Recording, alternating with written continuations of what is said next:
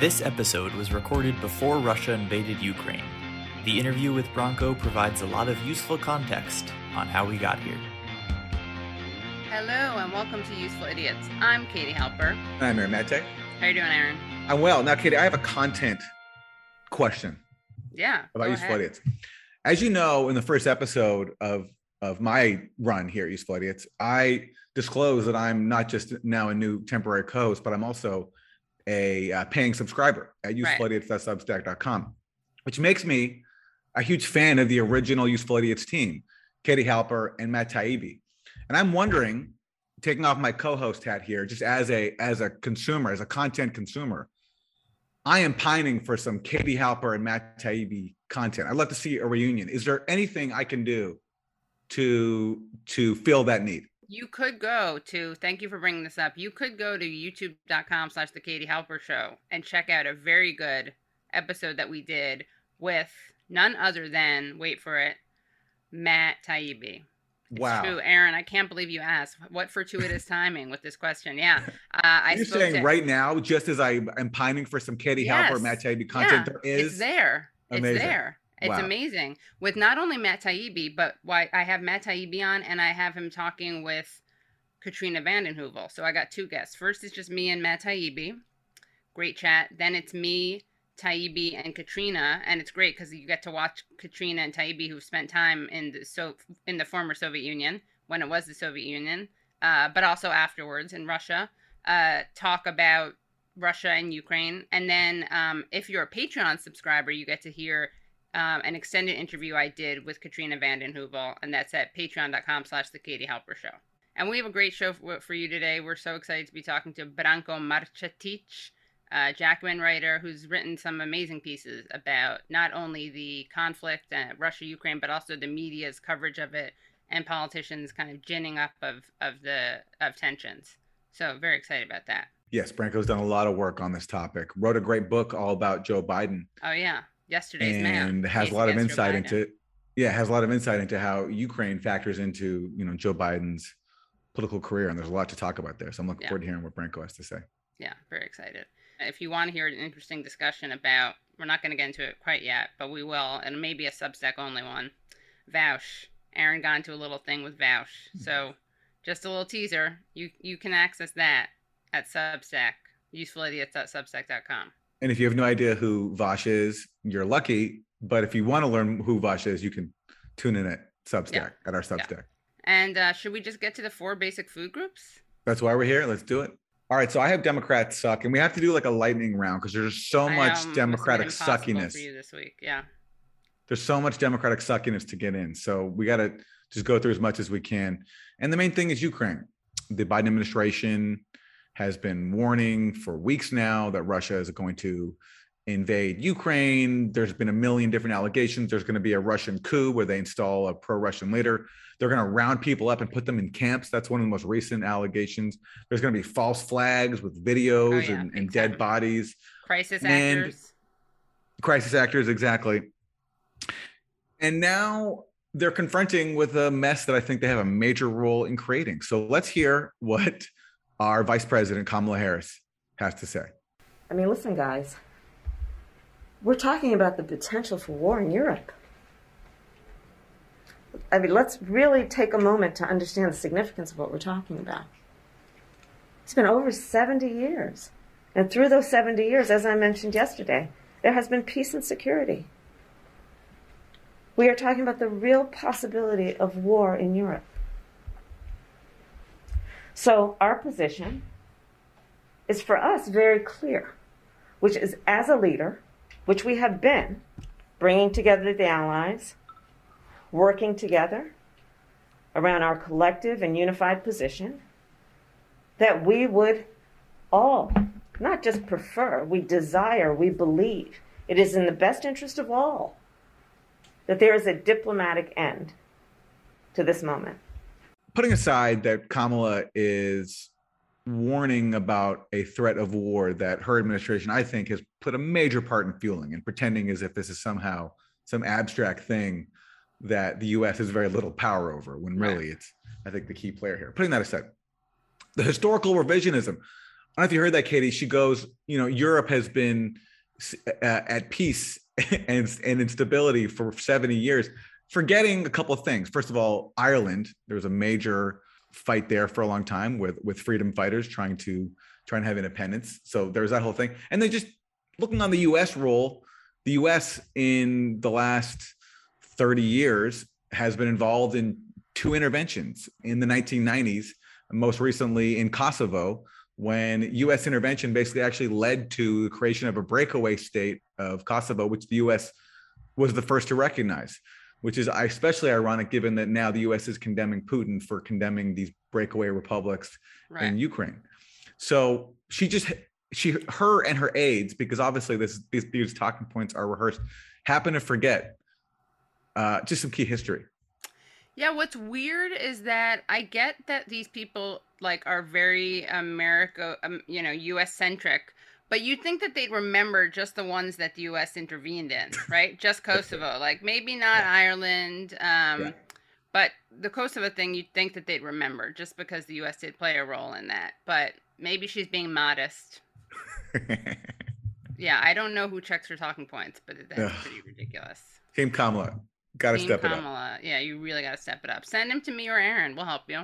Now, we don't have to think about how this conflict is impacting Europe. There's also the fact that this has consequences for average Americans. And there's an article in CBS News that talks about the consequences. It's called How the Ukraine Crisis is Already Hitting Americans' Wallets. Although many Americans may prefer that the U.S. stay out of the conflict between Russia and Ukraine, the brewing violence and political fallout are already hurting their wallets. Gasoline prices, which have hit 8-year highs, could surge even further if the hostilities escalate or if U.S. lawmakers pass another round of sanctions. The economic impact could also move beyond the gas pump, Wall Street analysts warn. Sanctions or export controls against Russia could make current semiconductor shortages even worse, while restrictions on wheat or metals could drive the fiercest bout of inflation in decades to climb even higher. So after the Biden administration basically gave up on Build Back Better, now they're deciding to hit average Americans' pocketbooks even more by ginning up this conflict with Russia and threatening these major sanctions, which risk cutting off Russian energy supplies, which help power most or a large part of Europe. So raising energy prices, not just for Europeans, but also even for Americans as well. Part of the strategic brilliance of the Biden administration. Yeah, it's all good. I mean, it's what's not to love? You love to see it. It's an intersectional approach to politics, economic, military. Luckily, though, there are voices in media who are willing to shoulder the burden. And let's go to one of them speaking this week on Meet the Press. But also the thing that you hear President Biden saying is Americans need to be prepared for if this comes to our shores and it comes to our shores and the effect of higher gas prices. When we already are seeing an 8-year high, we're already seeing inflation at 40-year highs. So the president is also trying to tell Americans, if we have to get involved here, the cost of freedom may be in your wallets at the gas tank. So you hear that, Katie? If the U.S. has to continue its quest for a client state on Russia's borders and expanding NATO's to Russia's borders, that in Yamisha's rendering is the cost of freedom. It's freedom if we have a puppet in Ukraine and NATO on Russia's borders. And Americans will have to shoulder the burden by paying more for gas. That's just the cost of freedom. It's a small price for freedom. It's a small price. I'll drive for freedom. I'll fill up my tank for freedom. And meanwhile, let's just turn quickly to some of the voices who are there to make sure that Americans know we're on the right side of freedom and make sure that anyone who questions the cost of freedom, like fueling a proxy war in Ukraine and having higher energy prices as a result. Literally fueling it, right? Literally fueling it. Yes, literally fueling it. There are some voices in the Democratic Party to make sure to remind us, if anybody questions the cost of freedom, they're there to remind us whose side these doubters are really on. So let's go to a tweet first from Matthew Dowd, architect of George W. Bush's reelection campaign in 2004. Now, of course, like many other fellow neocons, he's a Democrat. Right. And this is what he says. If you are blaming Biden today for what Putin is doing in Ukraine, please take down the American flag from your home or social media account and replace it with the Russian flag. It will help us all know where you clearly stand. Shit. Wait, I wish I had some time. I don't have time right now because we're filming. The American flag that I have up on my, my wall in front of my apartment building that I drape outside of my, my window. I'm not going to have time to remove it until after we're done filming. So apologies. I mean, Katie, you have to remove this massive flag on your building. Right. And then you have to swap it with a massive Russian flag. Right. This is going to take all day for you. It is, yeah. And you're not, I got to have someone come over to help me do it. And if you can't help me do it, you're helping. In my case, it's just like I have like 50 different social media accounts. I have my alts, I have my sub alts, so I'm gonna have to go through all those and remove the American flag and replace it with the Russian. I know, that's so annoying. Also, I'm gonna have to remove the, I have my all my blazers and jackets and coats and winter coats. They all have little American flag lapel pins, so I'm gonna have to trade those for Russia pins. I have a back tat. I have a back tat of the American flag. Oh, it's yeah, right, so you're gonna have to right above the buttocks in that lower back area. Yeah, right. In the tramp stamp area, Yeah, and right. And I'm gonna have to get that laser removed and then get the Russian flag tattooed over top of it. Right. Jeez. You may be able to work it out so that you don't have to get it removed and you can just add the Russia thing. I'm not sure. Yeah. Because there are some similar colors. They're both red, white, and blue. Overlap. Right. There is overlap. Yeah. Maybe you can make it like an optical illusion, so somehow it looks like the Russian flag. But that's my best bet.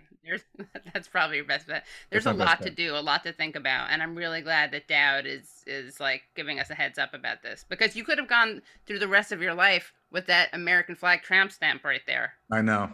So that's Democrats suck. Yeah, well, that is a lot of Democrats sucking.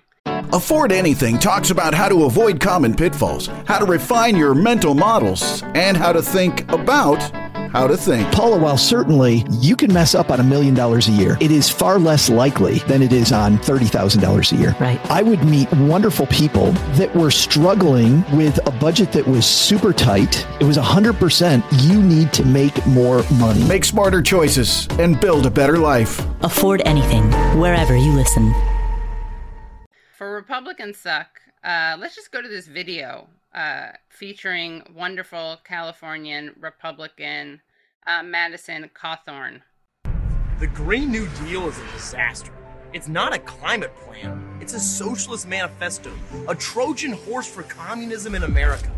I am tired of watching the DC swamp and political insiders capitulate to socialism.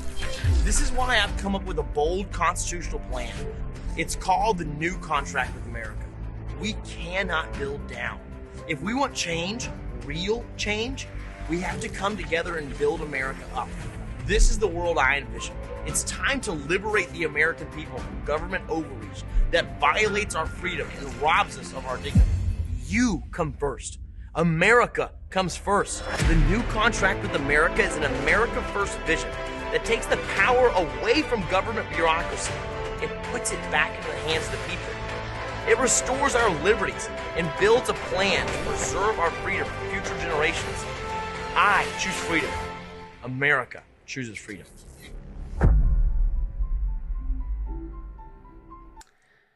So that, of course, is a throwback, a callback, if you will, to the contract with America that Newt Gingrich brought into being. But this is the New Contract with America, and it outlines 10 overarching pillars for the GOP.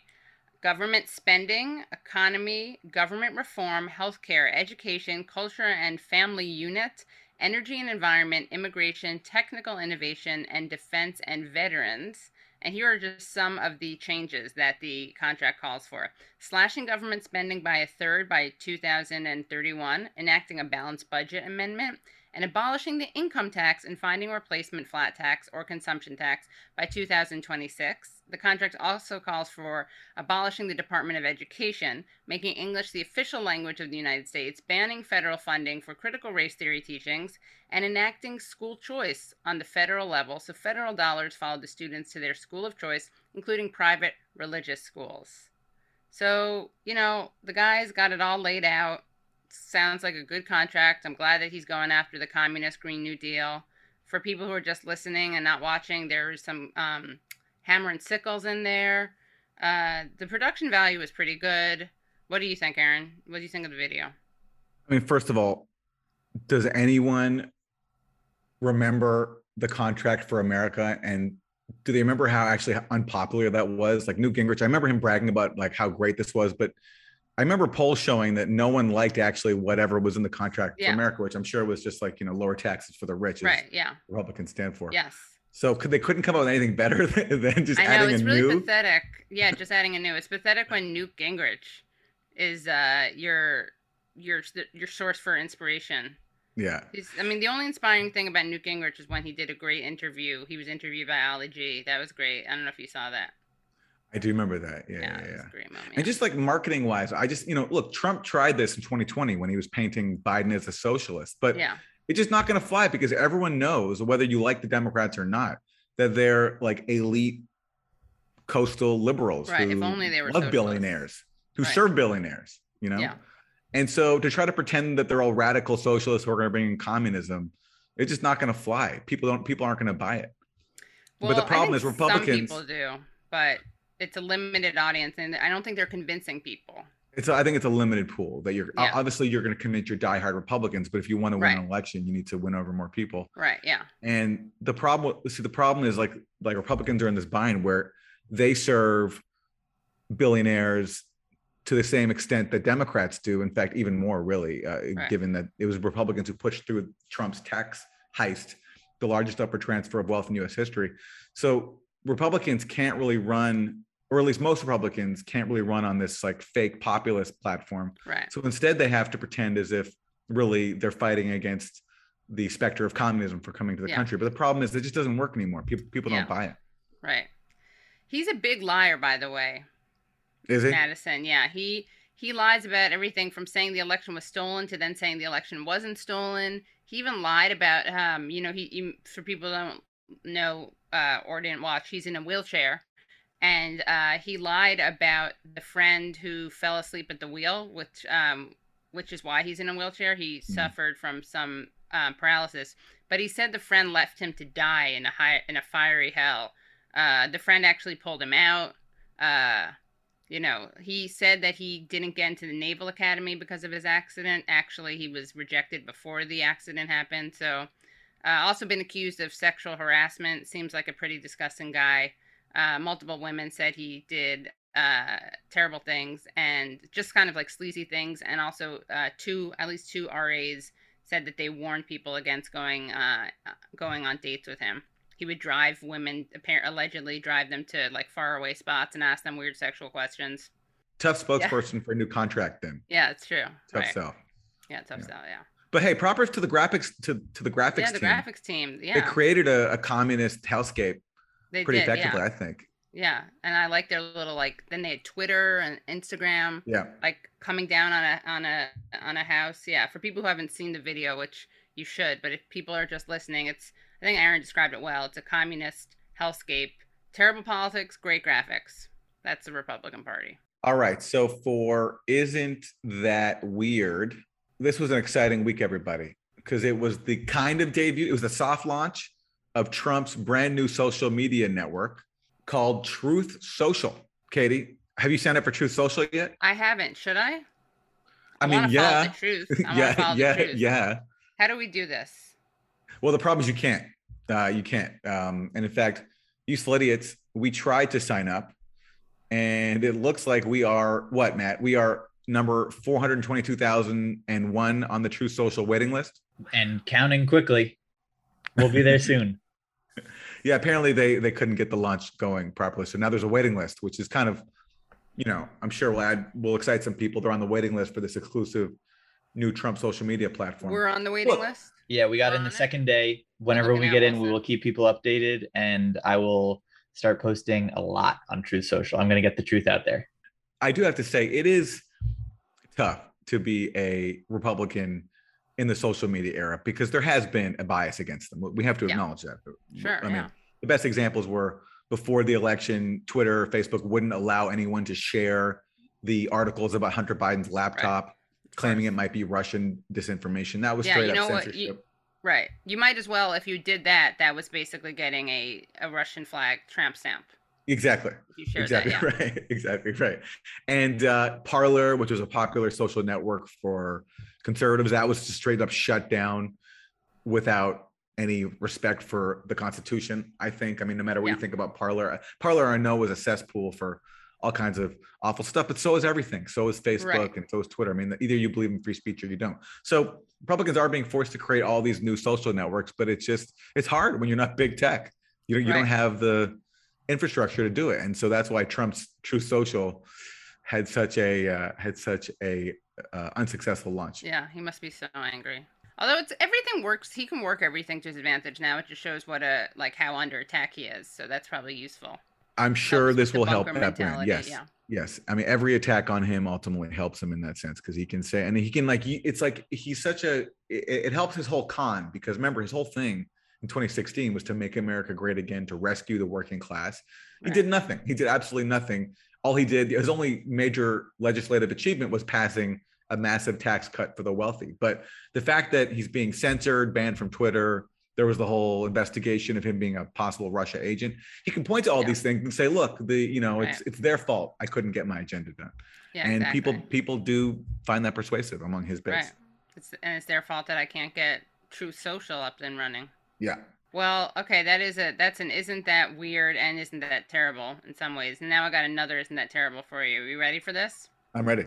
Lots of times I have to go out of my way to find penis-related content, but this one just fell into my lap, so to speak. So, reading from Reuters. Unfortunately, the New York Post didn't cover this. They just had the Reuters piece in it, but I know if they had covered it, it would have been much more pun-filled than this one, this was very disappointing prose. But just reading from Reuters, the men's 50-kilometer mass start race at the Beijing Games was shortened to 30K, but that did little to help Finland's Remi Lindholm, who needed a heat pack at the end of the race to thaw out a particularly sensitive body part. Lindholm spent just under an hour and 16 minutes traversing the course in howling, freezing winds, leading to his penis becoming frozen for the second time in a cross-country skiing race following a similar incident in Ruka, Finland last year.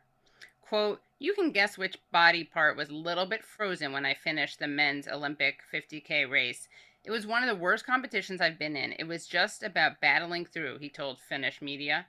With organizers worried about frostbite during Saturday's race, it was delayed by an hour and shortened by 20K. The thin suits and underlayers worn by racers, as well as plasters to cover their face and ears, offered little protection.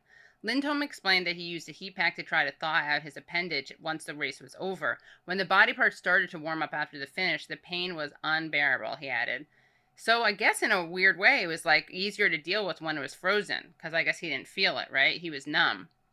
The real pain came when it started melting, which is a positive because you want to return it to a normal heat range.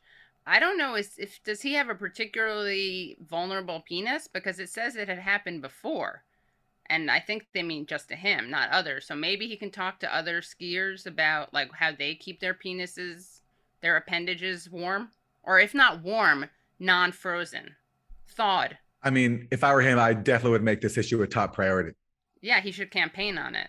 I mean, he should be creating some new sportswear that actually keeps your penis warm. Absolutely. I would devote, if I had experienced this issue not once but twice. Yeah, I would devote my life to resolving it. I mean, not to blame the victim, but maybe I'm going to blame the victim. All right, yeah, you know what? It happens once, okay. Then it's on you. Mm-hmm. What were you wearing? You shouldn't have worn those pants because obviously they don't work well. But why not just what would you do in that situation? What about a bunch of tinfoil or those things you put in your hand warmers? But maybe you don't want to put that there. Or you don't know what kind of birth defect. I would retire. I would just retire. You would just retire. Yeah. Really? Retire. You'd give it all up? I would give it all up. Yes. Yeah. Yes. That would sufficiently scare me into retirement for sure. Yeah. I would actually become probably some kind of scientist and invent some great fabric, penis warming fabric. PWF. Well, listen, I mean, that would be a wonderful invention. It would be, right? I'd make a lot of money. There would be people with penises participating in winter sports all around the world who would be forever grateful. There are probably so many people with penises who don't even partake in that out of fear. Out of fear, yes. Yeah, frostbite fear. Yes. That's my new American new contract for America. It's my new contract for the world, actually. We are the world. Well, you'd have I mean, look, that's a bipartisan issue for sure. That crosses partisan lines. Yeah. You're going to get your far left cold penises and your far right cold penises. And Everyone's going to align behind warmth. Yeah. We can all get behind opposing frostbitten penises. So that's an Isn't That Terrible? But Isn't That Terrible that breeds a real opportunity for innovation.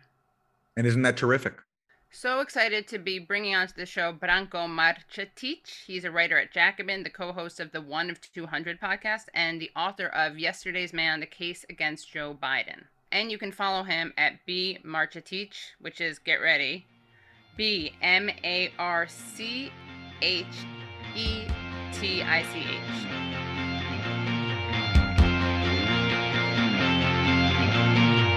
Welcome, Branko. So excited to have you on. Well, I'm very excited to be here. Wanted to just start off by quoting a piece that you wrote. It's a great opening, and it's at Jacobin, and you write, "It's January, a defiant crowd of protesters, a jumble of bodies, where far-right extremists rub shoulders with everyday people, wants the head of the elected president. They chant anti-government slogans, occupy government buildings, and carry arms. Some of them makeshift melee weapons, some of them hunting rifles, and Kalashnikovs. By the time it's all said and done, the demonstrations will lead to the death and hospitalization of both protesters and police. It's not the Capitol riot in Washington that so horrified Americans and foreign observers in 2021. This was the Ukrainian Maidan Revolution, or Euromaidan, which right around this time 8 years ago actually succeeded in toppling the country's elected government, sending then-President Viktor Yanukovych fleeing for his life to neighboring Russia." And that's from your piece at Jacobin called "A U.S.-Backed Far-Right-Led Revolution in Ukraine Helped Bring Us to the Brink of War." And then your subtitle is, "In 2014, Ukraine, great power, gamemanship, righteous anger at a corrupt status quo, and opportunistic far-right extremists toppled the government in the Maidan Revolution. Today's crisis in Ukraine can't be understood without understanding Maidan." So why is it that it can't be understood without understanding that? And what is there to understand? Boy, those are big questions, both. I know. I mean, obviously the current crisis over Ukraine, its roots are way deeper and longer, way before Maidan. But that was sort of the if we're going to trace this current crisis to one single event in recent history, I think Maidan, the Maidan Revolution would be it, because that was what ousted this not quite pro-Russian, but at least Russian-friendly president at the time. Yeah, and really sent Ukrainian politics into this more nationalistic direction and a more pro-Western direction, more aligned with the West and towards NATO. And I think that is basically what this entire thing is about, this kind of game of brinkmanship that Putin is playing with the West right now. What is there to understand about it? So much. I think one of the things I wanted to do with that piece was to challenge or to put a different, more comprehensive perspective on the protests and the revolution. In the West, in the US, the revolution tends to get cast as this pretty unambiguously liberal and good thing. And certainly there were many, worthy demands that were in the protests. Most of the people that were taking part in it were, in favor of anti-corruption and liberal values and more political freedoms, that kind of thing. But there were many different elements going on there. And one of the contingents of that revolution happened to be the far right. And the reason why I bring up January 6th is because I think it's an interesting way to sort of get people to understand why, people who have a less positive view of the Maidan Revolution feel that way. Everyone in the US, quite understandably, was sort of rocked by the images they saw on January 6th, the flying of Confederate flags and all sorts of far-right symbols, along with sort of a hodgepodge of kind of politically confused protesters and rioters. And people kind of found it a very shocking scene, and quite rightly so.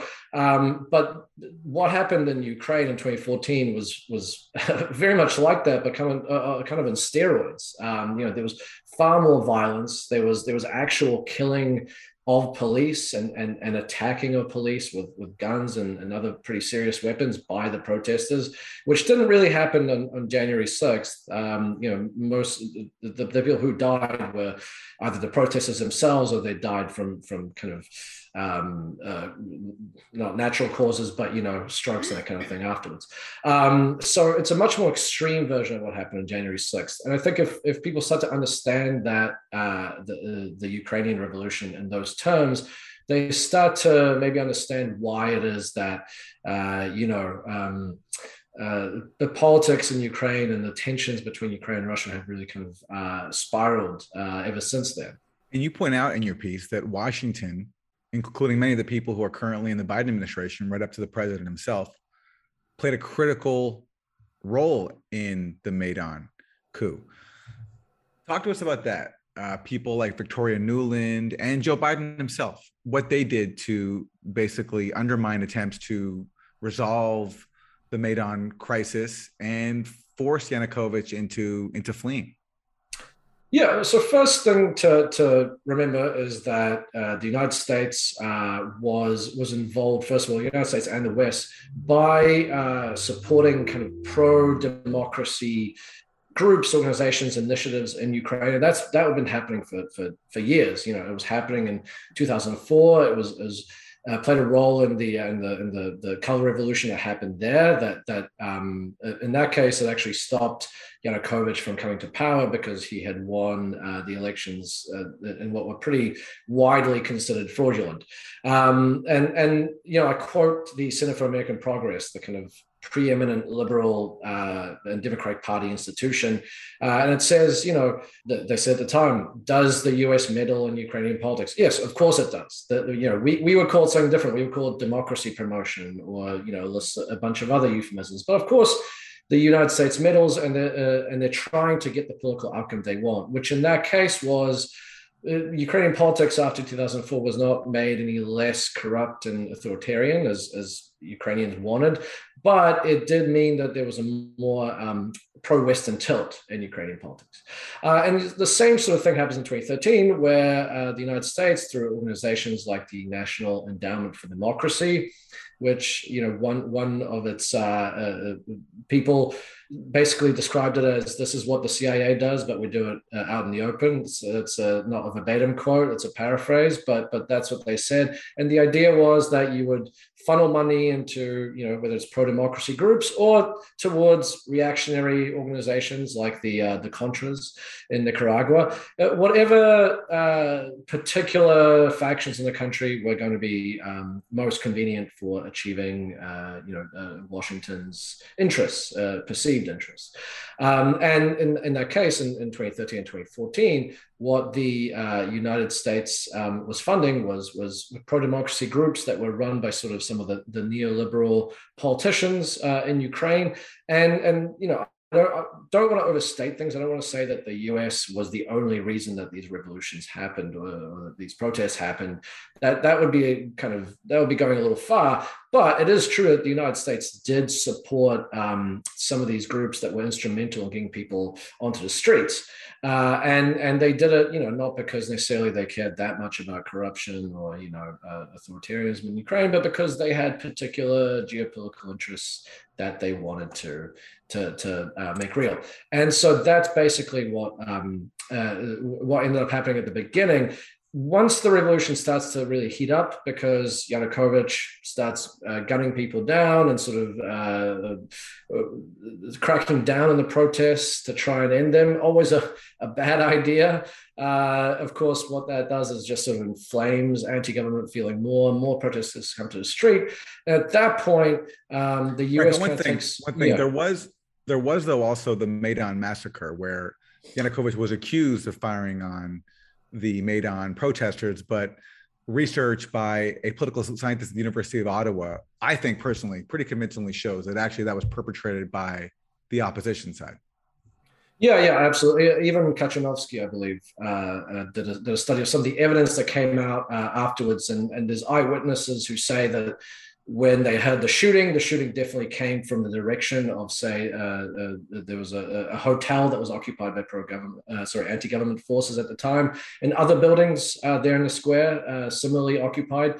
And also, if you look at some of the wounds and some of the forensic evidence, the ammunition that was used on both protesters and police, it was identical, and that sort of lends weight to it. There's other evidence too. There was a figure actually who was imprisoned in Russia. So she, by no means a pro-Putin person. She said that similarly she saw a Ukrainian politician leading people to a protester-occupied place, and these people were carrying rifles. So there's definitely evidence to suggest that the far right or certain nationalist elements were sort of using this, or even trying to stoke conflict and to raise the tensions.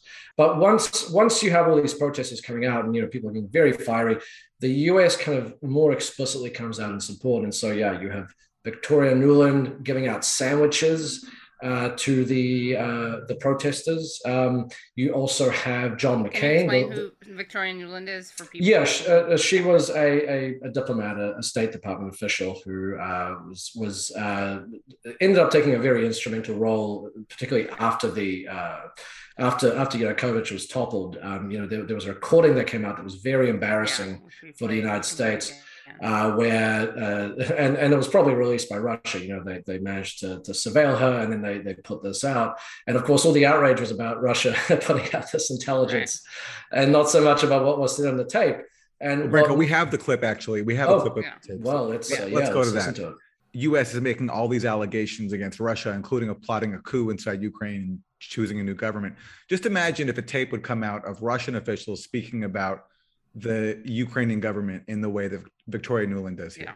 I think Yats is the guy who's got the economic experience, the governing experience. He's the guy, what he needs is Klitsch and Tony Book on the outside. He needs to be talking to them 4 times a week. I just think Klitsch going in, he's going to be at that level working for Yatsenyuk. It's just not going to work. Yeah, no, I think that's right. Okay. And they also go on to say that they're going to get the blessing of Joe Biden, get to give it the attaboy in their words. And Victoria Nuland also says, fuck the EU, because they're trying to exclude them from this process. Because what they're trying to do is basically undermine any kind of compromise, which was reached, that could keep Yanukovych in power. And lo and behold, a few weeks later, instead of everyone adhering to a resolution that was reached, brokered by the EU, which Nuland said basically to fuck off, there was more violence. Yanukovych fled, and that basically led to a new government. And the prime minister of that new government was exactly who Victoria Nuland had selected. And she said, Yats is the guy, Yatsenyuk. And that reference to this guy, Tunnerbrook, I think he's a far right figure, right? And I think she was basically saying that he can't come into the government because he's too far right extremist. It wouldn't look very good for the new coup government that she was plotting to help install.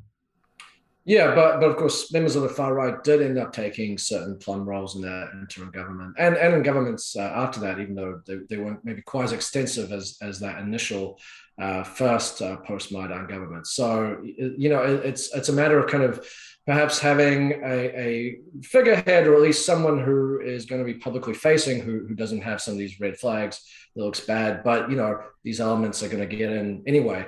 And it's worth noting that red flags, not in the Russian sense of communist sense of red flags, different kinds of red flags. Yeah. Yeah, that's an important distinction, I think. It's worth noting as well that while the protests are happening, John McCain, the late great John McCain, who never met a war he didn't want to stoke or send people to die in, went to Maidan. He said that gave his support to the protesters, as did Chris Murphy, Connecticut Senator Chris Murphy, who's a Democrat.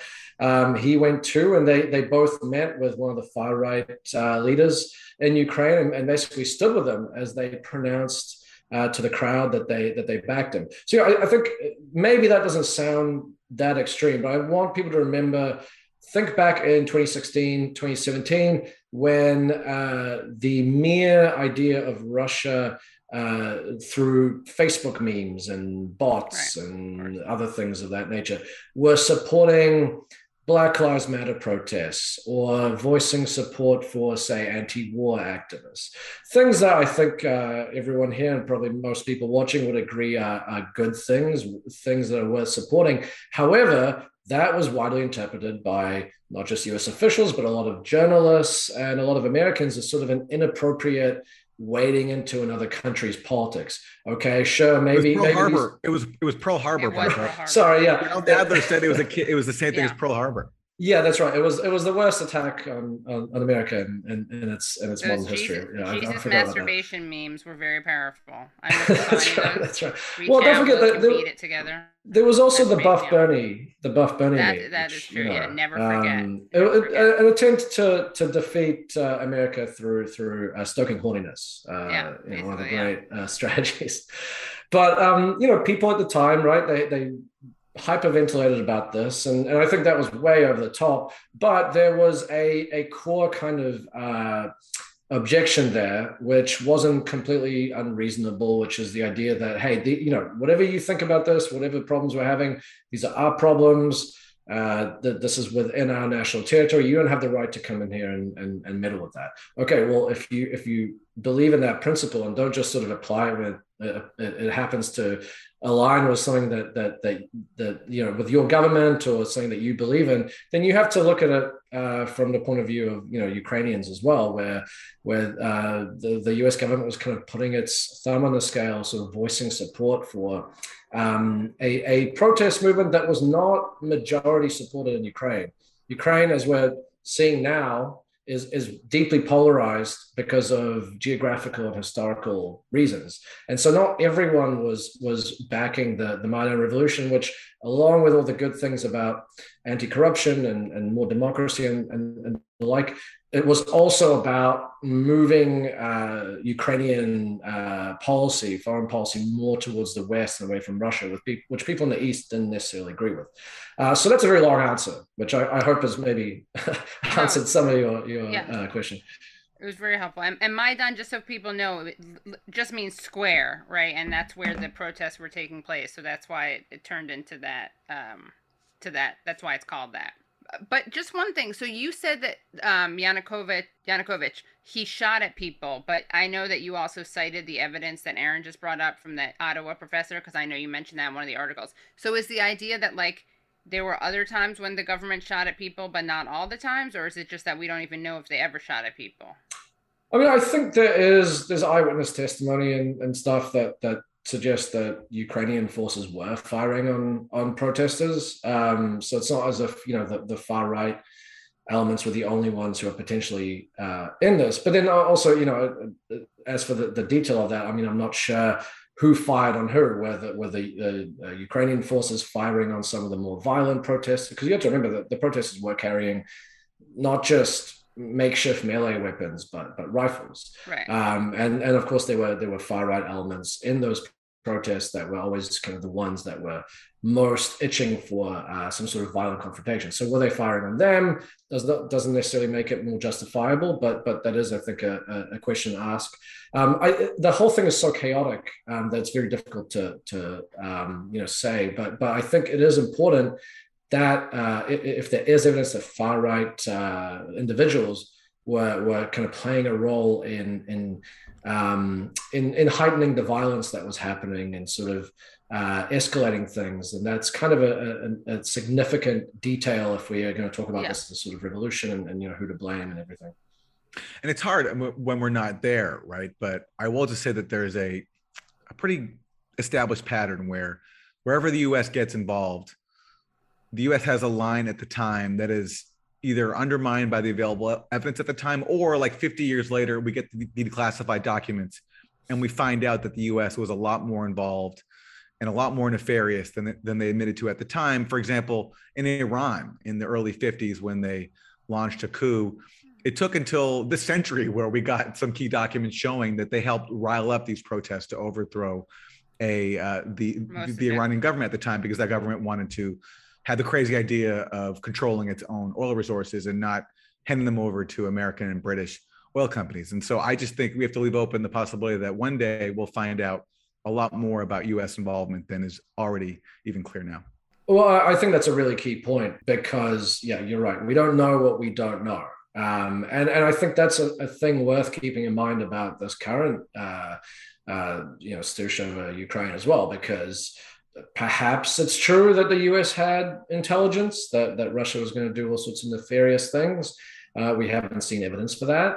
But it could be true. It could also be true that the US was putting out its messaging, its communication strategy in order to embarrass Russia or to make it climb down from whatever it was doing. And it could be that series of decisions ended up kind of becoming a self-fulfilling prophecy, causing a chain of events that led to the very thing that people were warning about. It's hard to know, and we may find out years from now, decades from now, I hope we do, what exactly was happening, what was the going on in the minds of the leadership, not just in the US, but in Russia. But we don't know that. We don't know anything about that now. And so, it does always kind of frustrate me a little bit when people make a lot of confident pronouncements of, this is what's going on in say, Putin's mind or something. I think we can maybe take some pretty broad and I think educated guesses about what exactly he's doing. I think, I'm happy to go into that. But, this idea that, Putin did this speech and here's a line from the speech, and therefore that proves that this is all about this one thing. I think that's a little reductive. On that point, like the prevailing narrative in the US right now when it comes to Putin's decision to recognize these breakaway republics in the Donbass, Luhansk and Donetsk, is that this is just the first stop in Putin's bid to take all of Ukraine or take a lot more of Ukraine. What do you make of that? And what do you make of his decision to offer this recognition? So one, who knows where this is going to go? I feel like just on a purely strategic level, it seems a little crazy for him to go all the way into Ukraine. I mean, that would be a huge headache for him. We know that the US has been training an anti-Russian insurgency, or at least an anti-Russian insurgency to be in Ukraine should a Russian invasion come. He's no doubt aware of that. It seems like a full-on invasion in Ukraine would be more trouble than it's worth. But who's to say? Who's to say what's going on there, and who's to say that things can't escalate to a point that happens? In terms of his recognition of these regions, I think there's a few different ways that you can look at it. I think, if you were, say, a US policymaker, you would say, aha, well, you see, this is what we were saying. Of course, this is just the start of a kind of Hitlerian expansion of Russia. This is what he's always wanted to do, to sort of reconstitute the former Soviet Union. And that's what's happening here. This is just the first stage. Another way to look at it is that what has happened throughout these months is that Putin was essentially trying to get the US towards to the negotiating table. He didn't actually invade, and even now, whether you want to call this invasion or not, he didn't send any troops in for a good long while. He sort of just kind of built up these troops as a sort of threatening measure, and he put forward these demands, pretty maximalist demands. And the US and the West more generally just sort of said, no, we're not doing any of that. We're not going to make any sort of limits on NATO's expansion to Ukraine, even though, by the way, it's not going to happen anytime soon. And we're not going to fight over Ukraine if you do anything. But when we're refusing to budge at all on this. And so one way you could look at this most recent thing is because just last week, Putin actually rejected the Russian parliament's call for him to recognize them. He said, that would be against the Minsk agreements. We have to, keep going. Suggests to me that he's maybe changed his mind about where he thinks the US and the West more generally is going to go on this, whether they're actually going to seriously negotiate. And so this could be a way for him to kind of try and escalate the situation to get the United States to the negotiating table. I mean, I think it's backfired if that was the case, because the US is now saying, no, we're definitely not meeting with them now. But that's one interpretation. I'm guessing that Putin is responding here to the announcement from Kiev, where they all of a sudden announced, after engaging in talks about implementing Minsk, which are the only accords on record to resolve this conflict in the Donbass between Kiev and the separatist rebels, Kiev announced that they're no longer going to negotiate with the rebels, the people who control these two breakaway regions. That was just last week. And then you had Putin's announcement. So that it's my sense that he's, at least that decision to no longer negotiate with the rebels in the Donbass is what prompted Putin to basically conclude that the US and Kiev are not interested in ever actually agreeing to Minsk. And so he might as well make this aggressive move to force them into a defensive posture. Yeah. I mean, I think that makes sense. I think one of the things that often gets left out here is Ukraine's role in all this, the Ukrainian government's role, because obviously you can point to violations of Minsk by Russia, but also Ukraine has been pretty consistently loath to fulfill the Minsk Accords partly because of the threat from the far right, which has been very willing in the years since the Maidan Revolution to engage in street violence, to even make an attack on parliament in response to what it kind of calls a surrender. That it believes that if the Minsk Accords are actually followed through on, that would be a surrender to Russia. So I think that's really important. And another way you could look at this, another interpretation is that Putin is planning to either annex the eastern Ukraine or to carve out a separate state.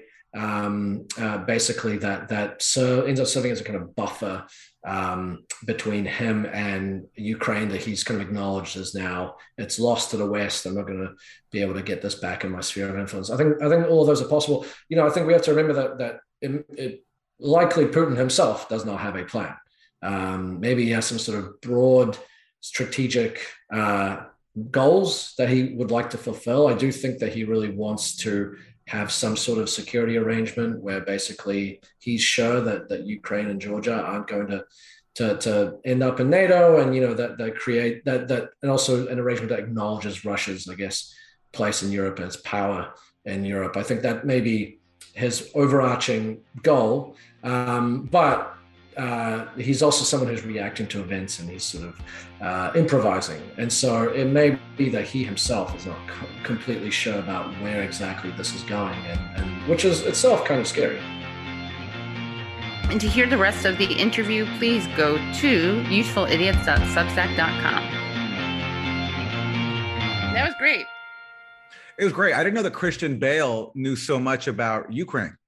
Oh, he does kind of look like Christian Bale right now with the long hair. Yeah. I mean, for me, like, as we're interviewing, I'm like, am I talking to Christian Bale? And I didn't want to say that to his face because you never know when you tell someone that they look like a celebrity if they're going to appreciate that or not. It's kind of awkward sometimes. So, I was too cowardly to do it in person. Yeah. But behind his back, I'm going to declare that to me, it's uncanny the resemblance between Branko and Christian Bale. Anyway, that was a great interview. I learned a lot from Branko, as I always do. And again, as you said, Kate, he's so prolific with his articles. And to understand the crisis in Ukraine, I recommend everything he's written, especially the one we started out with about the roots of this whole conflict, going back to the coup in 2014. He gives the best summary that I've read on the events that happened there, which are just so critical to understanding what has taken place since, because they capture how the U.S. has treated Ukraine as a proxy. And it's had very disastrous consequences. Yeah. And we're living through them now. Yes, indeed. Well, thanks, everyone. Thank you so much for watching Useful Idiots, for listening to Useful Idiots, for rating and reviewing us wherever you listen to your podcasts so that we can beat the Lincoln Project and we can beat Pod Save America. Make sure that you subscribe to us on YouTube, subscribe to us on Substack. That's youtube.com/usefulidiots, and that's usefulidiots.substack.com. Also, join us on Mondays for our Monday morning live streams where we react to the Sunday morning news shows that we watch so that you don't have to. And then afterwards on Callin, the app, which is free and now available not just on iPhones, but also on Androids. Androids. So it's Monday morning at 10 a.m. on youtube.com/usefulidiots, and then Callin at 11 a.m. And to get a bonus segment from this interview with Branko, go to usefulidiots.substack.com, where we talk about the latest in the Jeffrey Epstein saga. Yeah, right. And also extended conversation about Ukraine and also Vaush. I don't even know how to say it. Doesn't matter. That was a great episode. Thanks, everybody. Thanks. Hello, thank you so much for listening to and watching Useful Idiots. For full episodes and extended interviews, please subscribe at usefulidiots.substack.com. You can subscribe on YouTube at youtube.com/usefulidiots for clips, live streams, and full episodes. Also, subscribe to us wherever you find your podcasts. Follow us on Twitter at UsefulIdiotPod and use the hashtag UsefulIdiotsPod. Join us Mondays at 10 a.m. for the Useful Idiots Monday Morning Show, where we discuss the Sunday morning news shows so you don't have to watch them.